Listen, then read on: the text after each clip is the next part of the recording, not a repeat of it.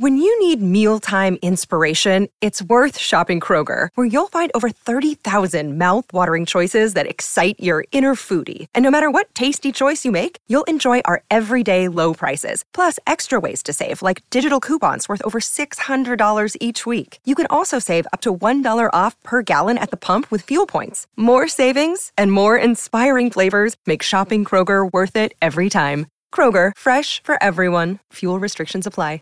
Support for this podcast and the following message come from Corient. Corient provides wealth management services centered around you. They focus on exceeding your expectations and simplifying your life. Corient has been helping high achievers just like you enjoy their lives more fully, preserve their wealth, and provide for the people, causes, and communities they care about. As one of the largest integrated fee-only registered investment advisors in the U.S., Corient has deeply experienced teams in 23 strategic locations. Corient has extensive knowledge spanning the full spectrum of planning, investing, lending, and money management disciplines. Leverage Corient's exclusive network of experts to craft custom solutions designed to help you reach your financial goals, no matter how complex they may be. Real wealth requires real solutions. For more information, connect with a wealth advisor today at Corient.com. That's Corient.com. Corient.com.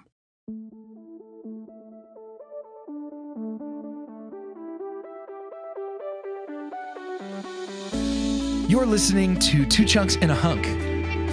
Movie musings for mostly everybody.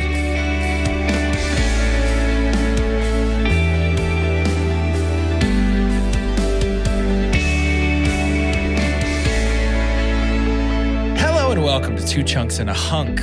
My name is Jordan Wonders, and this week I am your chunk. I'm Doge, and which one of you chunks has got any guts? Perfect Nicholson. Flawless. I'm Carter, and you know, Billy, what worries me is how your hunk is going to take this. Mm-hmm. I'm worried about how our hunk is going to take this. How I was does our playing hunk take tennis. I was playing doubles tennis with my friends, and I screwed up my leg. So sue me. I pulled a calf muscle doing what I love most. I think if anybody knows me, they know that I love to play tennis. Yeah. And if nothing else, I think really why I'm a hunk is I have had so much time now in being immobile for so long, because obviously I'm always out at the courts. Right. I'm just learning a lot about myself, which I think kind of goes in line with our series. So Who is Carter if he can't have tennis? You know? You never had to answer that before now. Now all of my shoes are just called shoes. All your balls are just balls. Yeah. All your tennis rackets are just rackets. The elbow that hurts me is really just elbow. Just elbow. The courts, the tennis courts, they're just courts. What is life without And tennis? tennis Carter is just Carter now. You're just going to have to play Ninus from now on. Oh my God, dude. Hey, that sucks so bad. That's so bad.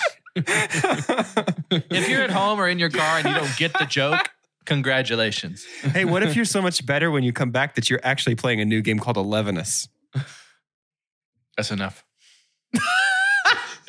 Just stop. Just stop. It's embarrassing. You're making me cuckoo. We're continuing our series. Jordan broke, y'all. Our series with no name. A series devoted to simply our love for... Matt, we already decided it's Matt and Jack teach us how to not to do mental health. Yeah, Matt and Jack teach us how to not to do mental health. Jack and Matt, hey, don't do that. That's not bad. You know what I'm saying? Especially if you sing it to the tune of Yakety Yak. Jack and Matt, don't do that. Man, if it's not obvious that we're doing a double recording today just from the energy in this episode. We got that end of episode energy right at the beginning of this one. We just finished recording our departed episode. And Mini Monday and another Mini Monday before that departed episode. We're on cloud 10 even. I don't know who I am without this podcast mic. in front of me. Let's get into this episode, though. Let's get into this episode, the one where we talk about the movie known only and simply as One Flew Over the Cuckoo's Nest. I don't know that I said nest. I said nun, I think, but it counts. It works. It counts. This was my first time watching this movie. Same. And so I'm excited to talk about it. But before we talk about it, I do need Doge to give me a synopsis. There are so many birds in my front yard right now. Is any of them a cuckoo bird? Perhaps. Holy dude, there were 6 more out of my line of sight just now. I think there are 9. That's got to be close to 15 birds just like right outside this window. Jeez. What a wondrous and wild world we live in. Crazy. I'm like the freaking Crap Brothers over here. Synopsisize me, Captain. Thank you, Carter.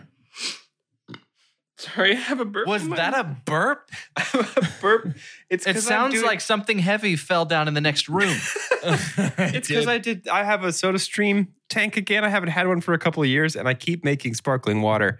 And the bubbles are so small and powerful. Is that bottle not supposed to be shaped like a normal bottle? Oh, I put it in the dishwasher. I shouldn't have done that. It also says don't use after 2018. So I'm drinking BPAs all day long. After 2018? Drinking beepums over I'm there. concerned. Reduce, reuse, retire, expire. This week's synopsis is written by Ahmet Kozan on IMDb and read to us by Jack Nicholson himself. Oh my gosh. I'm so excited. I learned last episode I can't do it if I open my eyes too big. I have to relax my eyes and over-engage my mouth muscles. A criminal pleads insanity and is admitted to a mental institution where he rebels against the oppressive nurse and rallies up the scared patients. That was good, that part. Scared Which was great. it? Scared. Was it, when you said scared was scared. Was it rallies? Rallies was good. not rallies. I can't be consistent on it. By the end of this episode, Which of you nuts has got any guts? By the end of this episode, I'm gonna do the perfect Jack Nicholson. I'm excited for it. Carter, that was Gary Busey. Yeah, that was all teeth. Oh, fun. All teeth, no Jack. That was All Gary teeth, no Busey. Jack. Makes Gary a dull boy. Yep.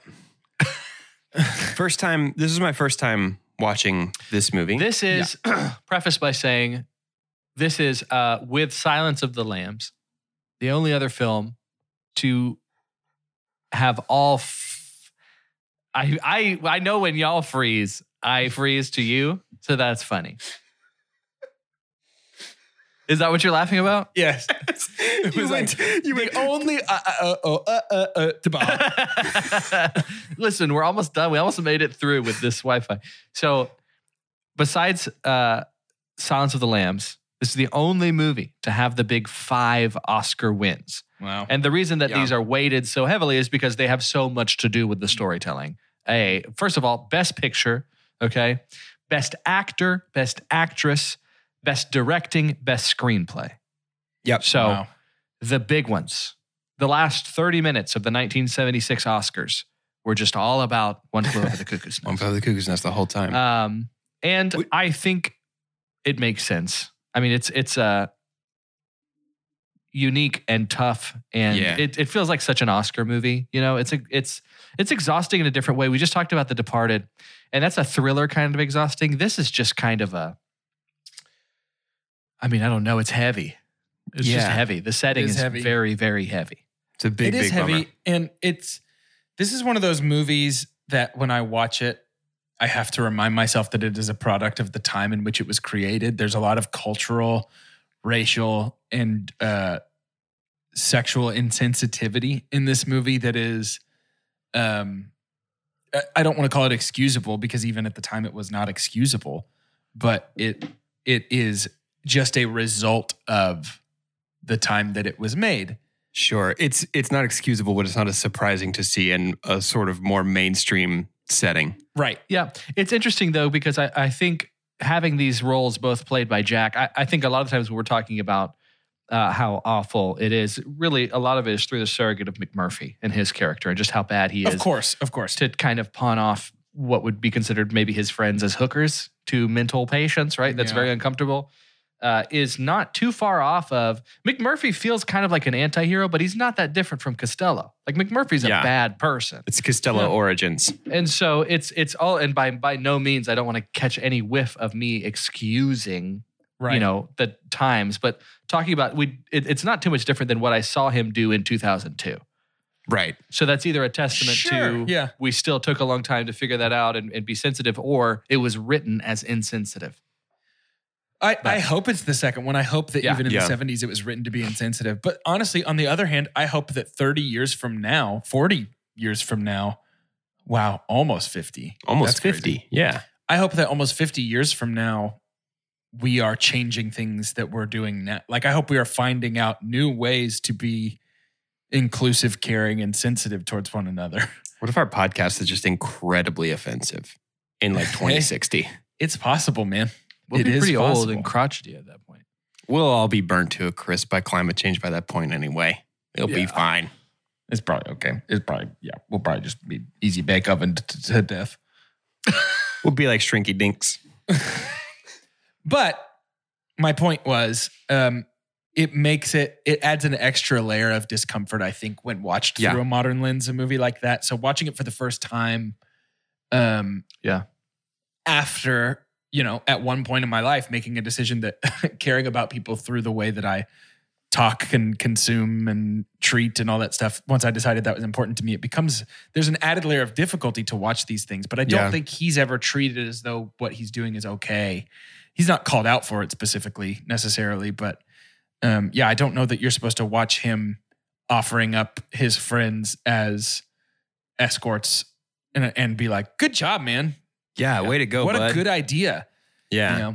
And so, it at least makes it a little easier to watch knowing that he is supposed to be a bad dude.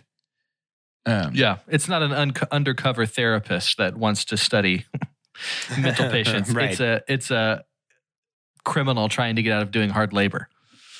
Right. Yeah. Yeah. And his crime is not great. Yeah, it's no bueno.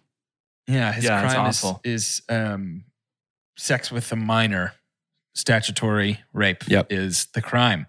Yeah. Which is, I'm going to go ahead and say that Two Chunks and a Hunk has an official stance that is bad. How about that? Yeah, it was tough to get past that for me because I think we're supposed to at least somewhat on some level root for McMurphy. Right. I think in some way we're supposed to take his side over Nurse Ratchet's side of like, because I think at its a positive viewing of this movie would be, hey, McMurphy's able to see the humanity in folks who are, a little bit more neurodiverse than Nurse Ratchet is comfy with. Right. Right. And he wants them to be able to watch the game and leave and go on trips and like live and experience things. And so like, I think that's an easy thing to get behind, but he is very nearly unroot forable to me. Yeah. And it is all because of his crime. And it makes it really tough to get past that. Worth noting that, this just like The Departed is an adapted screenplay of a previous work. The author, book, right? The author of the novel hates this movie. Yeah. Not in a Stephen King way, but like hates this movie because it is not. And so it makes me interested in not wanting to, because the setting, there's a lot of things that are the same about this in the novel from what I've heard. And I don't think I want to read that. Right. I don't think I'm in a place to read that and go through that again and on a more detailed level. I'm fairly certain the novel is written from the point of view of the character called Chief. It is. And I think that changes a lot of what we view. It's far more interesting that way, right? Yeah. Yeah. Very much so. Very much so. But I mean, I get it. You're in the 70s. You want Jack Nicholson to be the lead. It makes sense. And he is great in this. He's really good. Yeah. Jack Nicholson is 2 movies in a row, my super pump. Oh, is he? Okay. Yeah. Bring it on. Nobody is surprised that Jack Nicholson is a good actor. That may be the coolest, mildest take that we ever offer you, our listeners, on Two Chunks and a Hunk. Hey, guys. Jack Nicholson's pretty good. Have you heard of this Jack guy? I think he's going to have a good career. No, he's He's great in this. Sure. Yeah, he's fantastic. This feels like, and it's one of those things where watching this for the first time, nearly 50 years after its release, I can't tell if this role is like, oh my goodness, this role is perfect for Jack, or if this role has affected my perception of Jack. Do you know what I mean? Like I don't know if I have a view of Jack that is independent of this movie, independent of like The Shining. Mm-hmm. To be like, oh, this is great for him. If I just heard about this role in a vacuum, I would love him to play that. Or if my perception of him is so influenced by this role, well, of course it feels like it's made for him because that's what I think of him as. You know what I mean? Yeah. Yeah. It's tough. I don't know that. Yeah, he's just a caricature in general. There's like so many things about him that no one else in the world has.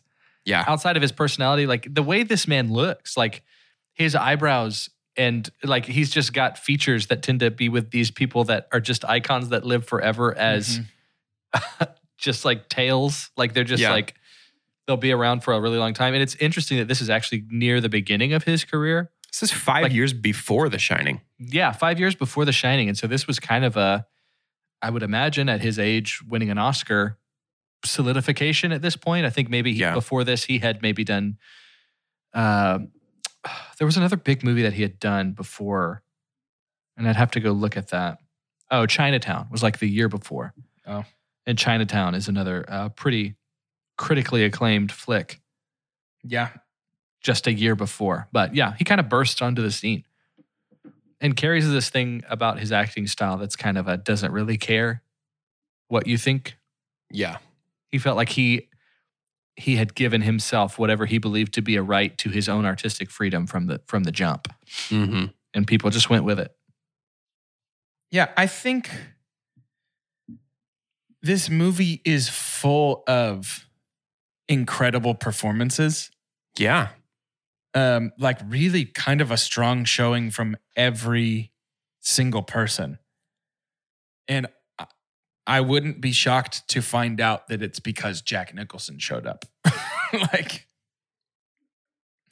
the fact that he's there has to, even at that time, like you're saying, like coming hot off of Chinatown, he's got a reputation already. Like the fact that he shows up has got to make people go, time to step the game up a little bit. Yeah. You think he's that kind of catalytic force that elevates the performance of people around him? Because we've talked before about how like... absolutely is now, but I have to assume that somebody that magnetic, there's something about his face, like you're saying, Carter. He's got the face of a star because of the expressiveness of it. Like there's just something about Jack. I feel like he comes onto a project even at that time, even with that smaller reputation than he has now. And it's got to make everybody around him rise with the tide. Yeah.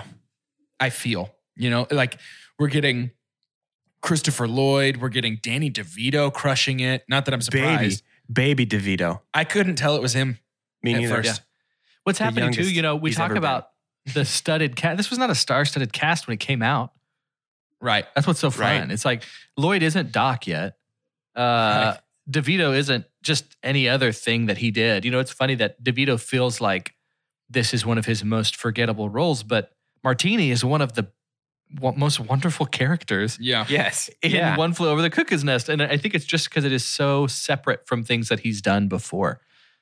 It's funny to think of one of his first big things being a drama with Danny DeVito. Honestly, the same with Christopher Lloyd. But the thing is, though, they are both, this is not a dramedy. I think this is ultimately a drama. There are supposed to be funny parts, right? There's these comedic parts to this story. But everything else is so heavy, it doesn't feel like it's a comedy. So yeah, no, I agree. Actually, I'm going to go ahead and, speaking of the fun stuff that does exist in this movie, I am going to go ahead and super pump right now. Yeah, take me there. My super pump is anytime we get to see McMurphy's friendship with the other patients at the facility. Yeah. Things like when he rallies around for the World Series, and it starts with just him wanting to do it for himself and trying to pull other people in. But then when he fakes the World Series announcement so that they can all get excited about something. And I know he's trying to be annoying, but it's really like fun and wholesome there for that moment. Specifically, it culminates for me with the fishing trip. He obviously has a selfish reason to do it, but he could have gone by himself if he wanted to. He was already out. Yeah. the fact that he waits for them so that he can take them all fishing, and all like the chaos of everybody has snuck around to try and see what they're doing in the room. And then I can't remember his character's name. He abandons his post at the steering wheel. And then what a great character. Christopher Lloyd starts to catch the fish, and then everybody just loses their minds all at one time. And it's so crazy and intense and hilarious. But yeah, just the friendship. I think what it is despite all of the character flaws that McMurphy has, he is the one person that comes in from the outside and just sees everybody that's in there with him. He sees their value as people. He sees them as humans and hangs out with them. Not always, I think not 100%, but more than anyone else. I think that's a possible read on it, though. I think that's maybe the positive read on it. But then I think you could also make a compelling case that he's faking the World Series to get them excited about it so he can win the vote to annoy Nurse Ratched. Like, I think you can say he's taking them all on the fishing trip, not because he values them as people, but because he knows that would make Nurse Ratched so angry if he took everybody with. You know what I mean? I think you can make a compelling case that the things that he does that seem to be altruistic for these folks are only ever to annoy Nurse Ratched. And I actually don't know what side I come down on. Yeah, I know. I lean more towards altruism, if not for everybody, but specifically for, I think the nucleus of the tragedy of this film is the relationship between McMurphy and Billy. He really does. I feel like genuinely his heart breaks for this kid. Yeah. And we even have a scene to where he's saying like, why are doing all this to be here? Yeah. Honestly, the saddest parts of this have everything to do with the two of them. Yeah. Yeah. And Nurse Ratched, my super pump is Nurse Ratched. And it's really weird. And it's that performance because, we did like our Mount Villain Rushmore and things like that. I'm not about to put her up there because I do feel like that there's some characters that I enjoyed more and I think had a lot of layers to him. But Louise Fletcher, who is the Best Actress winner, there is something subtle about her evilness in this. And to find out too that she does approach the role as if she does legitimately feel like she's helping them. There is something just so, it's kind of like when you're talking about the difference between Umbridge and Voldemort. Yeah. There's an Umbridgeness to her. Yeah, totally. In that what's so terrifying about Nurse Ratched is not only do these people exist in that exact setting. Exactly. We talked about Matt Damon being able to pull strings in The Departed. The power, the lording power that Nurse Ratched has over the lives of these mentally unstable, what we see are beautiful souls. It doesn't matter if they're beautiful or not. The power that she has is devastating. Yeah. Yeah. And it's terrifying because that's still a thing. Like people, it doesn't take much for someone to be given a job that nobody else wants. Yeah. That's freaking terrifying to me. Like I was looking up shock therapy stuff and we'll get to that scene soon. That scene makes me sick. It's so sad. He plays that so well too. Oof. It just makes me, it's sad. It's tragic. But now, guys, hold up.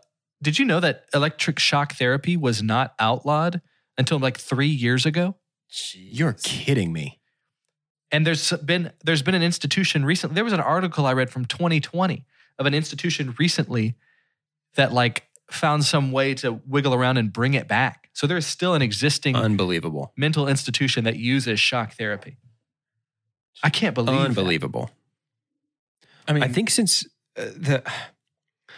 you bring up Umbridge, I think Nurse Ratched succeeds in the ways that she is different from Umbridge. Because I think it would have absolutely ruined the movie to me if it was as blatant as Umbridge is. I was actually thinking about Nurse Ratched thinking, man, I'm glad she's not that type of like manipulative and that type of like absolute power. And maybe it is because this is intended for a different audience than perhaps Harry Potter is. I think that's not much of a stretch to assume. Right. But Umbridge is so like over the top and clearly Ratched is just so much more nuanced. Yeah, you know what I mean? It's way more subtle, way more underplayed. Yeah. Yeah, I agree with that. Two things. One, if Nurse Ratched was played today, it would be Jan Levinson Gould, and you can't convince me otherwise. Melora Hardin. Yes. I mean, she is played today by Sarah Paulson in the Netflix But I'm show. saying this version of Ratchet, This her, not a prequel version, like this one, Sure. this age, all that, 100%. Second of all, I need both of you to out loud say her name. Ratched. It's with a D. Thank you. Okay, I was just double checking. It sounded like we were getting a lot of Ratchet. ratchets thrown around, and I Sorry, wanted to no, make sure Ratchet. putting some respect on her name. It's like wretched, right? That's the Right. thing. Yeah. Yeah. People weren't Yeah, calling but- each other Ratchet back then. There is something that happens in what feel like, I think we use the term a slower movie a Sure, lot. And yeah. I think that's because it's, I mean, literally not moving at the quickest pace. Yeah, it's a slow burn. But with slow burns, you do tend to get some pretty rapidly forming character development. Especially if that time is spent in dialogue and just having, it was interesting to hear about how they just did a ton of filming of just filming people's reactions.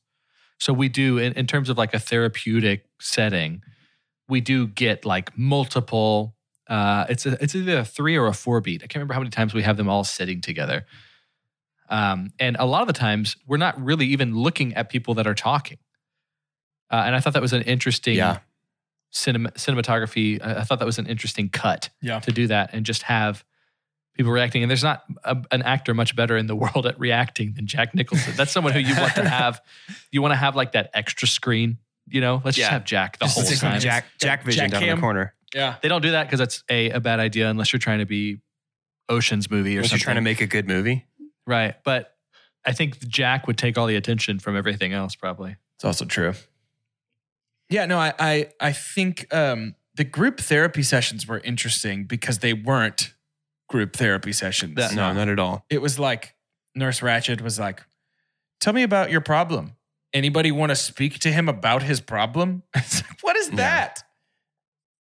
Yeah. A continued look at, I'm becoming increasingly convinced that there might not be good representation of talk therapy in any single movie ever. Yeah. Yeah. I mean, You know what I mean? Because like what else? Like we've watched a lot of movies with therapists in them Yeah. and they're all bad. The closest I ever got to seeing something that looked like my therapy on screen was the first like 3 episodes of The Sopranos. Hmm. And I stopped after 3 episodes because Yeah. it lost me. So Yeah. Yeah. There's parts of next week's movie that felt more true to experience, but sure. we'll talk about that, I'm sure, when we get to it. But yeah, it's just so.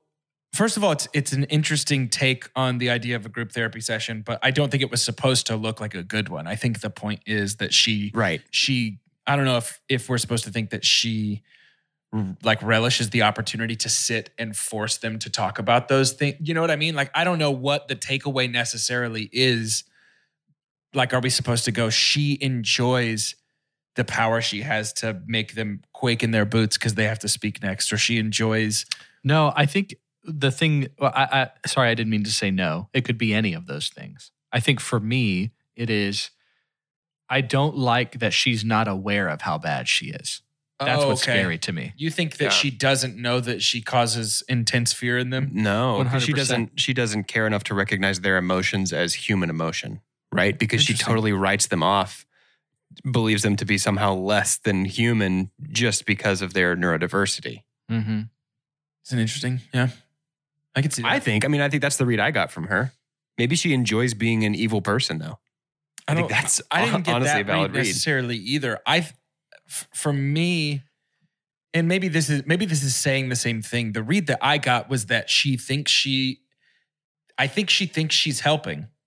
Yeah. In my mind, I don't think she ever thinks she killed Billy, Okay, Right. Yeah, that's fair. which is awful. Right. I think she Because- blames Jack Yes. or McMurphy. Yeah. Yes. I think she says he killed him. Yeah. Yeah, I can see that.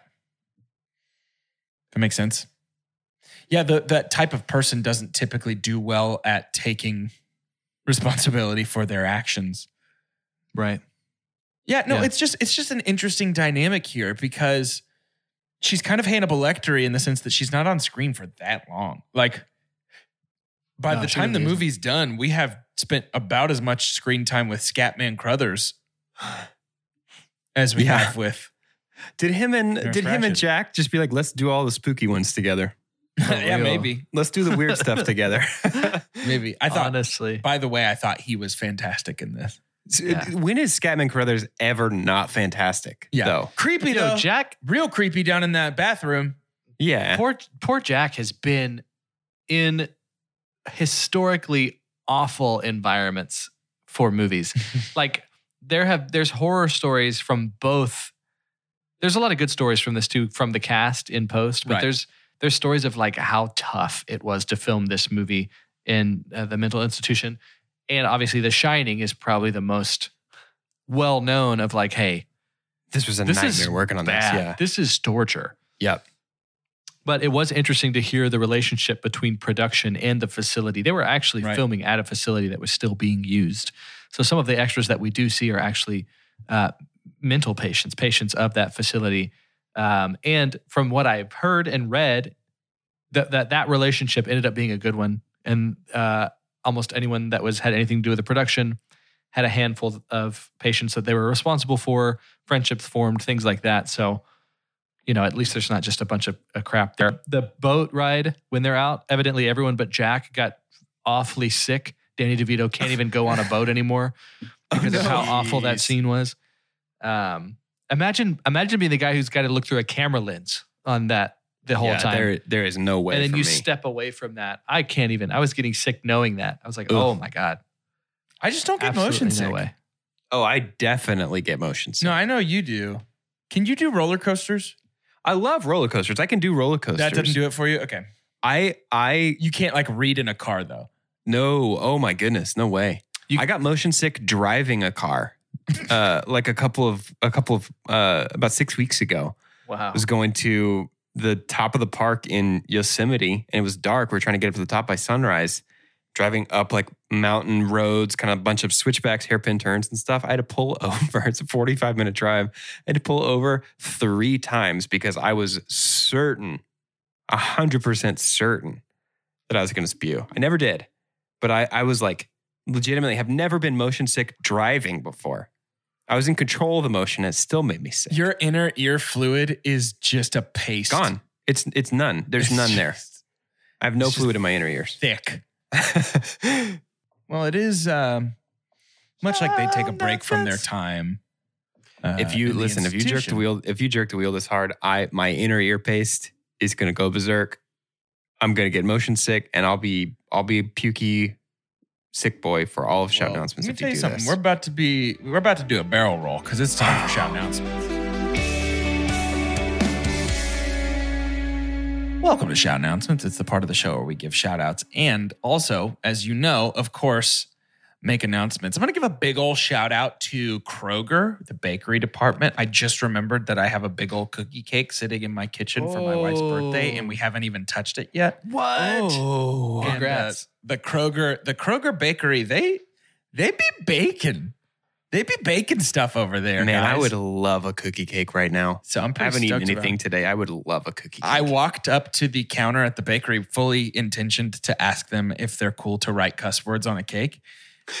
And the woman that walked up to decorate the cake was the oldest living woman in the northern hemisphere of the globe. And she said, Yeah, she was like, "Oh, can I help you?"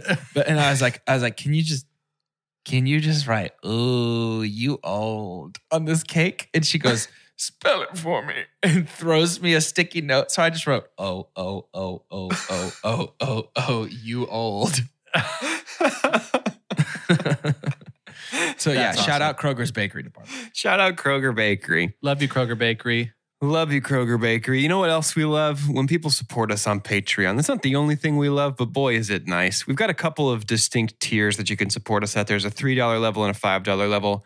$3 gets you access to bonus episodes of our content and the ability to vote twice in any polls that we may or may not be planning on doing very soon.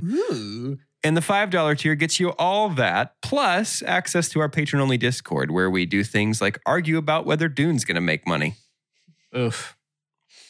It got pretty brutal in there. Guys, Got pretty brutal. we need you to rate and review. We know that there are some of you out there. There's actually many of you out there that have not rated or reviewed the podcast. And I know we live in a world where it's, we stream one place.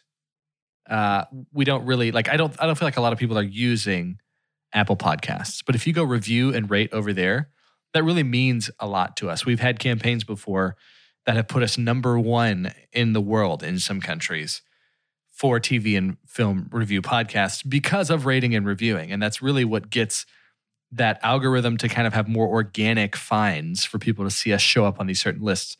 So it's pretty simple. And it's a matter of if you've already rated and reviewed, that doesn't mean you are exempt from this. That means you probably know somebody who either hasn't listened to the podcast or has and has not rated and reviewed. So go do that. We're trying to get 300 by our 4th birthday, which is just right around the corner.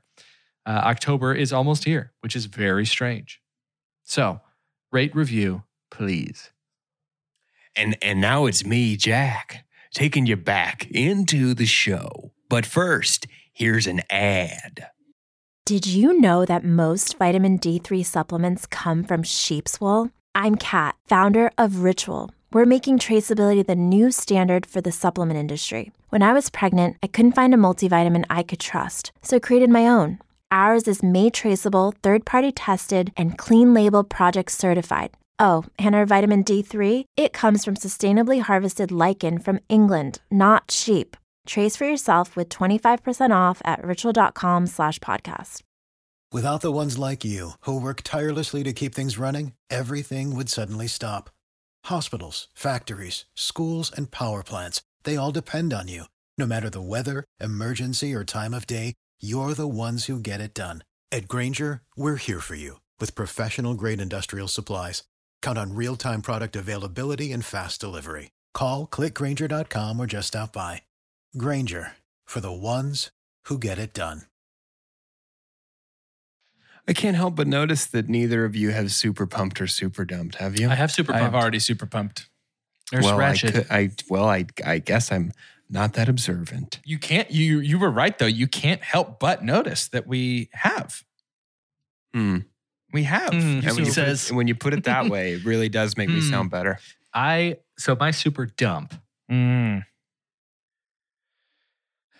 is, even though McMurphy's lobotomy is a tragic consequence of what seems to me being perceived as really wrong for him to have Candy with Billy in that cell, I could have done without that.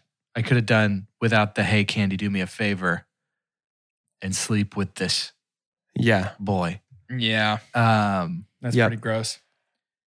And again, in any describing word I would have for it, I do find myself wondering, is that the intent? It's supposed to be bad, right? It's supposed to... Sure, yeah. Maybe McMurphy is supposed to definitely feel guilt. How can you not? Even though he would possibly argue that Ratched really pushed him over the edge. This wouldn't have happened if it wasn't for McMurphy, right? Right, sure. And so that's what's just so nuanced about it and just kind of awful. But either I haven't decided yet if it's just because it made me personally feel uncomfortable. And again, this is my super dump, or I feel like it shouldn't have been there altogether. There could have been better storytelling if that wasn't what did it.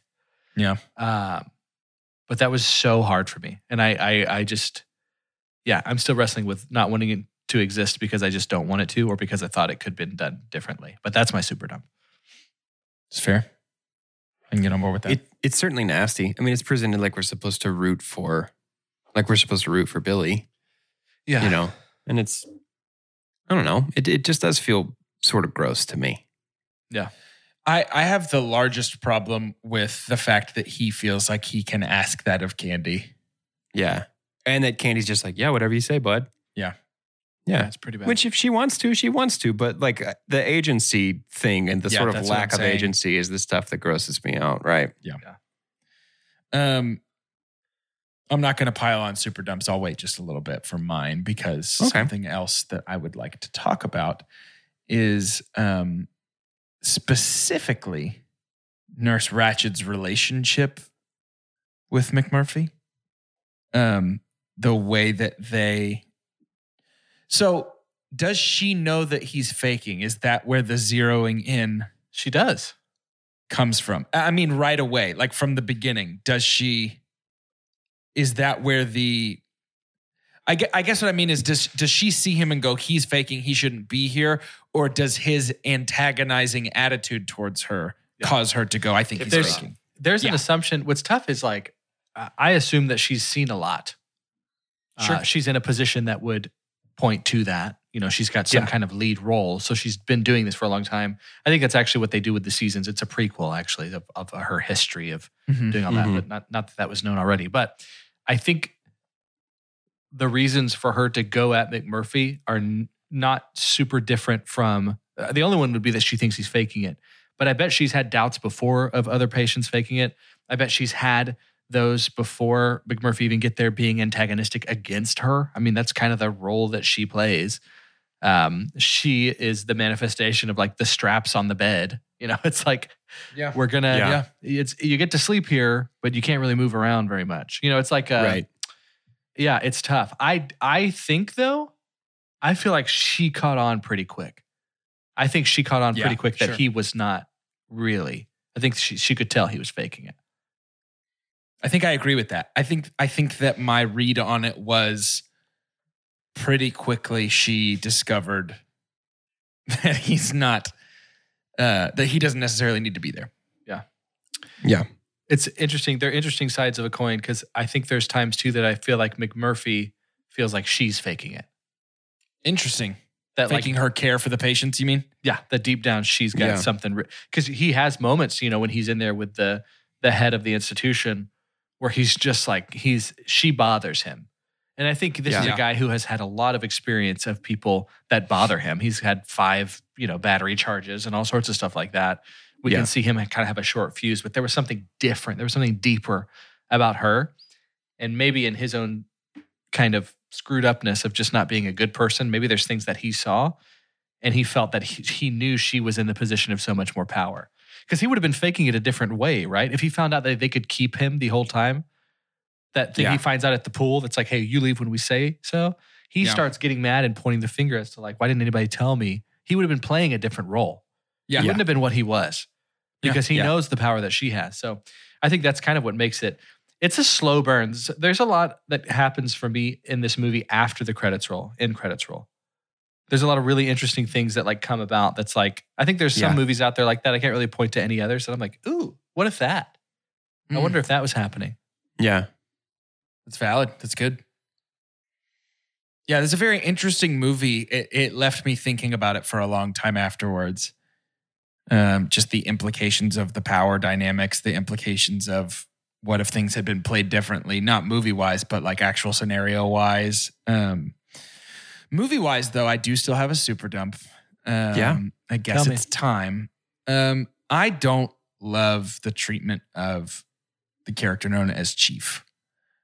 I don't like that his nickname becomes Chief simply because of his nationality. I don't love that he is effectively just used as an escape tool by McMurphy. Yeah. And I know that their relationship eventually builds to a little more than that. And it seems like by the end, Chief is very sad to do what he does to McMurphy and does it. Yeah. It's a mercy kill versus more than anything else. It's actually a McMurphy kill.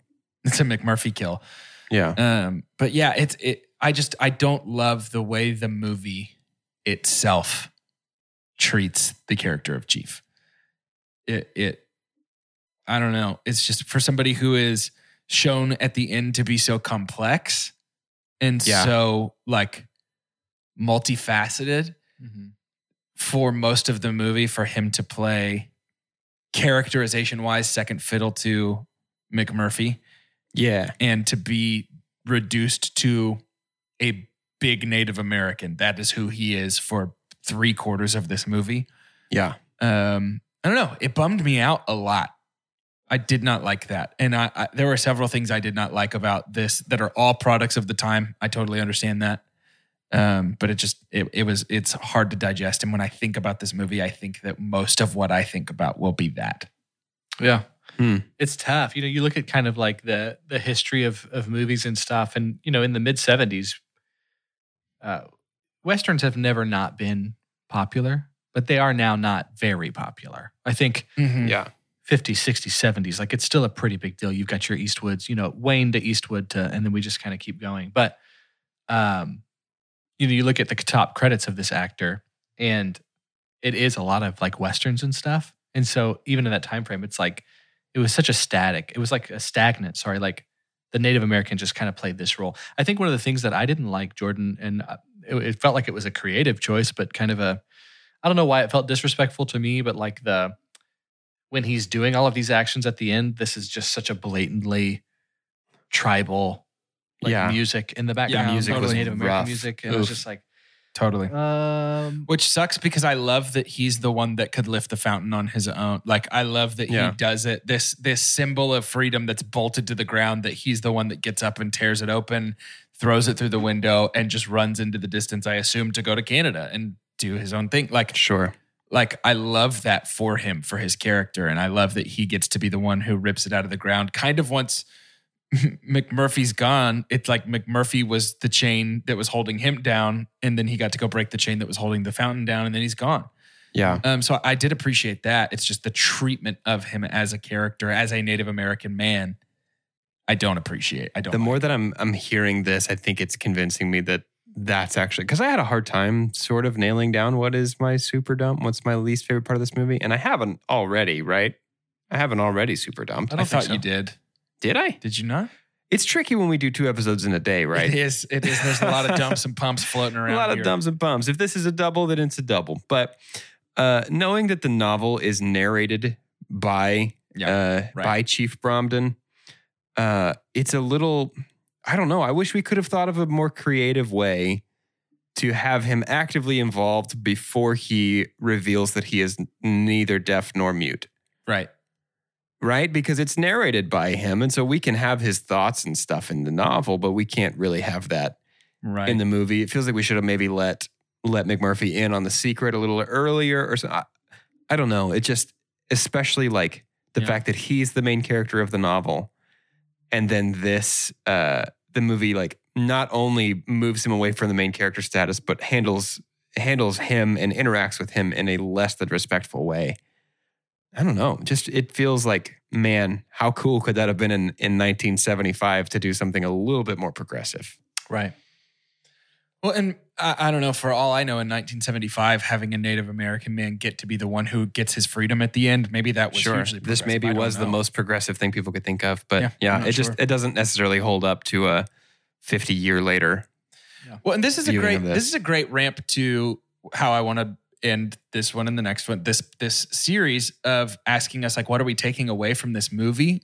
Sort of on a deeper, below surface level kind of, in that way, I guess is what I'm trying to say. And for me, I think I've realized that if there is a movie that is content-wise tough because of the time that it was created in, that I saw before that became important to me, I tend to offer it more of a free pass than if I am watching a movie for the first time that I have never seen from an era and that it's doing offensive things. I tend to be more bothered by it, or it like stops me from enjoying the movie more than, obviously I would love to be able to enjoy every movie that comes my way. Right. And so I guess for me, it's this self-reflection of like, why is it that a movie that I'm already familiar with gets that pass? And should I be allowing the art from the 70s to be what it is and being more okay with it? Or should I be looking more critically at the movies that I already am loving because I loved them before? Yeah, I think probably both. The answer is both.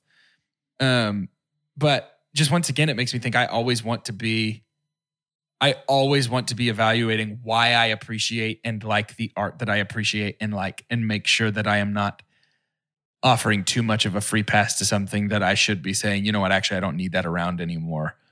Or vice versa, kicking something to the curb because I don't understand the lens through which it was made and viewed at the time. Like I want to do a better job of both of those things, I think. Yeah. In my comm theory courses, one of the first things that we talk about is the danger of a singular worldview, right? Right. And a lot of the times that singular worldview can be eliminated by research or just getting to know. Honestly, a lot of it is like Christ-like similarities there. But like the danger of a single worldview, and it's meta in One Flew Over the Cuckoo's Nest, because being in a mental institution is not necessarily a popular setting for a movie. And so to go there, and I think the danger's there, like we find McMurphy finds out that some of these guys are volunteers. McMurphy has his own views about what it means to be, for the sake of a derogatory term that he might use, crazy, right? Or like a nut. Right. So these connections that he's building are surprising him, right? These things that he's getting to live in and figure out. He's like, oh, okay. Like there's legitimacy here. Yes, there's things that irritate me, but what person of sound mind doesn't? And like that kind of stuff just starts to happen. There's a danger too of I think how Ratched views her job, views what she's supposed to do, so tied to what she feels like they need. And who knows what that first experience was for her. I haven't watched the show that said, from here on out, this is what I believe these things to be. Even looking at the series of like the danger of a worldview of like, if all you've seen is Farmiga as a counselor, the danger of that worldview is, oh, that's what they do. That's a shrink, right? Shrinks play this way. People do these certain things. The metatextual stuff in this movie is like, it can be dangerous, and it can age not well for like the role of chief, like of how we treat that. So I think a lot of what that is like with McMurphy being thrown right into an environment that is something he's not used to, something that's essentially foreign to him. And then he hopefully, and what you can take from the movie is like he's learning things just because he decided to step into that. Right. With that not being the sake of him doing it in the first place is very interesting. That's kind of a takeaway for me. Sure. Yeah, I think mine is I'm probably walking away with somewhat of a synthesis of the things that you guys are saying, right? The singular mindset, the dangers of evaluating for better or worse, I think we could probably call this movie a historical document, make a compelling case that it's from a different era with different expectations. Judging works like that based on, like they were not created to say something in 2021. They were created to say something in 1975. So what did this say in 1975? What did a regular old 1975er think about or do? And then in what ways did this movie interact with those and perhaps challenge or reinforce different opinions that they might have had? I just think that's probably something we could do better in most movies that we watch. Most of them are not this far removed from our time. I don't think that me, a 2021er, thinks about or has opinions that are that much different than a 2006er. So The Departed probably didn't require this kind of, mental time travel to interpret it correctly. But I think there's a lot of stuff that I think that's just a good practice to be in when you're watching stuff that you're not necessarily the primary audience for. Yeah. That's good. That's good stuff. What's funny is we're intentionally digging down to like our takeaways, but it doesn't feel that different than a conversation we would actually normally have on this podcast. Right. We just sort of formalized it. Yeah. It doesn't feel like it's like, man, I wouldn't normally say this, but if I'm going to bare my soul, this podcast is basically 50% like movies are cool and 50% like I'm struggling with this thing. And then we're just like very real about it. So I'm proud of that. That makes me happy. Same. I would like to rate this movie because it's time to do that. And we're going to do that using the Scientific Cinema Scale, which is perfect and as follows. The best thing we could ever say about a movie is own it, don't lend it, buy that poster. The next best thing is buy it. That's followed by rent it and then stream it. After that is forget it, and last, but certainly least, the worst thing we could ever say about a movie. God hath forsaken us. I did not think I would do this for a movie that is as decorated as my favorite movie of all time. Mm-hmm. I'm going to rent this movie. Mm-hmm. I think this movie, it feels like there's things about this movie. I'm trying to be careful not to compare it to Silence of the Lambs because that doesn't feel like fair to me. Because Silence of the Lambs is just a narrative, and it's not like, there's something about One Flew Over the Cuckoo's Nest that's supposed to be like, I feel like we're supposed to learn. There's like a big sit down in the classroom. The novel is written as a critique of the institution, sit right? Sit down, let's learn about something. I think with that being a massive flagship product for the film, and to come up short in ways that I feel like it came up short, it is just a Rent. I think what gets it up to Rent for me is the performances. I think when you're looking at it as, it's clearly a movie. Acting is a big part of that.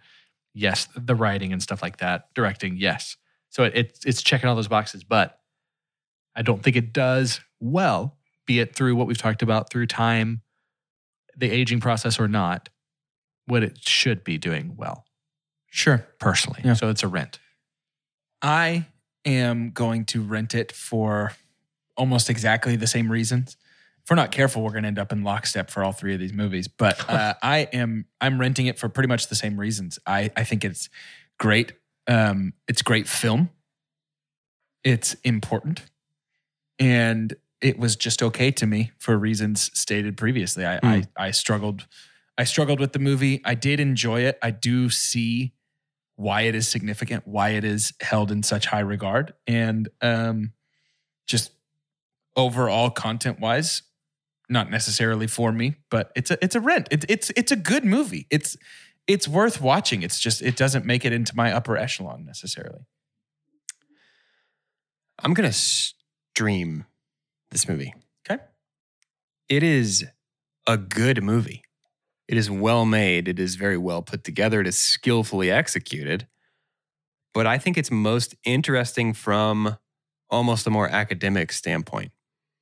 I think the comparison I'm making in my mind, because I have the hobbies and interests of a World War I veteran, is that this reminds me a lot of like The Planets, a suite of pieces of neo-romantic classical music composed by Gustav Holst. Yeah, I know Holst. Or it's, like a John Philip Sousa march, where it's like, this is interesting. The things that they're doing are wild.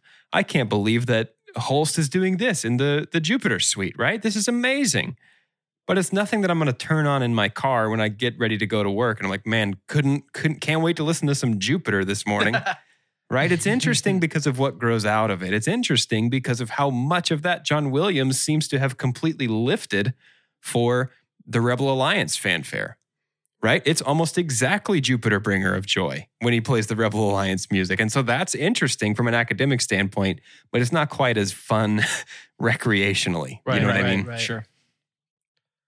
That makes sense. No, I think that's fair. Well, the good news is if The Departed and One Flew Over the Cuckoo's Nest have brought you down at all, next week's look should be at least moderately more heartwarming and uplifting, I would hope. I'm lifted straight up. As we close our Matt and Jack do's and don'ts, here's how you don't do the and do, but mostly don't do mental health. We are going to be wrapping up with Good Will Hunting. Very exciting. Can't wait. I haven't watched it yet for the recording, but I'm very excited to watch it. And we also... It's still good. From the last time you watched it, it actually hasn't really changed much at all. It's still very good. I'm glad to hear that. We also, as Carter mentioned previously, we will have a special guest host with us that's going to be really cool, really fun. This should be a banger episode. I'm going to say it. I'm not afraid. It's all going to be a signs banger point episode. to banger. Yeah. A lot of people have been saying that. So make sure you tune in and go visit a Kroger bakery. Buy a cookie cake. Just support them. They got good stuff going on over there. To end today's episode, I'd like for each of us to say our name and say what you would have written on the cookie cake that you delivered to Nurse Ratched.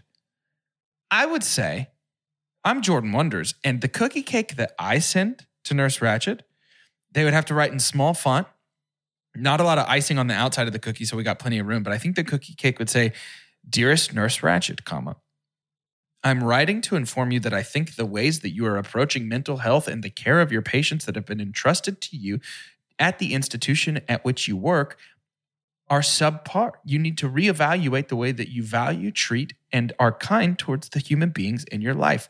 Signed, and here's where it gets crazy, John F. Kennedy. Wow. He's already dead at this point. Truly didn't see that coming. So she's going to be freaked. Spook her right out. It's crazy because it's his handwriting. It has to when be she believes that the ghost of John F. Kennedy has decorated a cake for her. It's going to change some things. Around. See, I was going to do the exact same joke. I was going to do the same joke of a super, super long text. So give me a moment to recalibrate. Okay, yeah, no problem. I'm Doge, and I would write on this cake delivered to Nurse Ratched. This cake is not poisoned. Ooh. You can trust me, signed McMurphy. Ooh. But she can't trust McMurphy, so maybe the cake is poison. But McMurphy said you can trust me, so maybe she should trust him, and the cake isn't poison, and she would wither and die without the cookie cake. She'd never eat it. She's about to make one of the classic blunders, which is to match wits with a Sicilian. Exactly. When death is on the line. Clearly, I cannot choose the wine glass in front of me. I am Carter, first of all. And mine would be a collection of numbers. Ooh. 0.386, 0.259, handful of those. Sure. You'll have, 4 to 3, 6 to 2. And I think, I don't know how educated she is on this, but I do think that this would be something that would pique her curiosity. It's like, what do these mean? I want to be in the room when she finds out that those were the main statistics of that season's World Series. Yeah. And that's just a jab, isn't it? It's like you took it from us on the TV, you thought, but I do know exactly what happened in that game. You go find out how. Yeah, that's good. And all of these cookie cakes, by the way, are the ones with chocolate frosting, which are objectively the worst. I like the chocolate frosting. I thought you were about to say best. No, yeah, the black and white, worst. the black and white frosting. That's the way to go. The white frosting slap. No, let me back it up. Hold on. Listen to me. If we're talking Great American Cookie Company, chocolate frosting can stay. That's a good time. Yeah, that's all I ever think of with those. If we're talking I don't get off-brand from Kroger. I'm a name-brand cookie cake. If we're talking that like whipped chocolate frosting, yuck. I'd still eat it. Yuck. Yuck. It tastes like Jell-O pudding farted on the cake.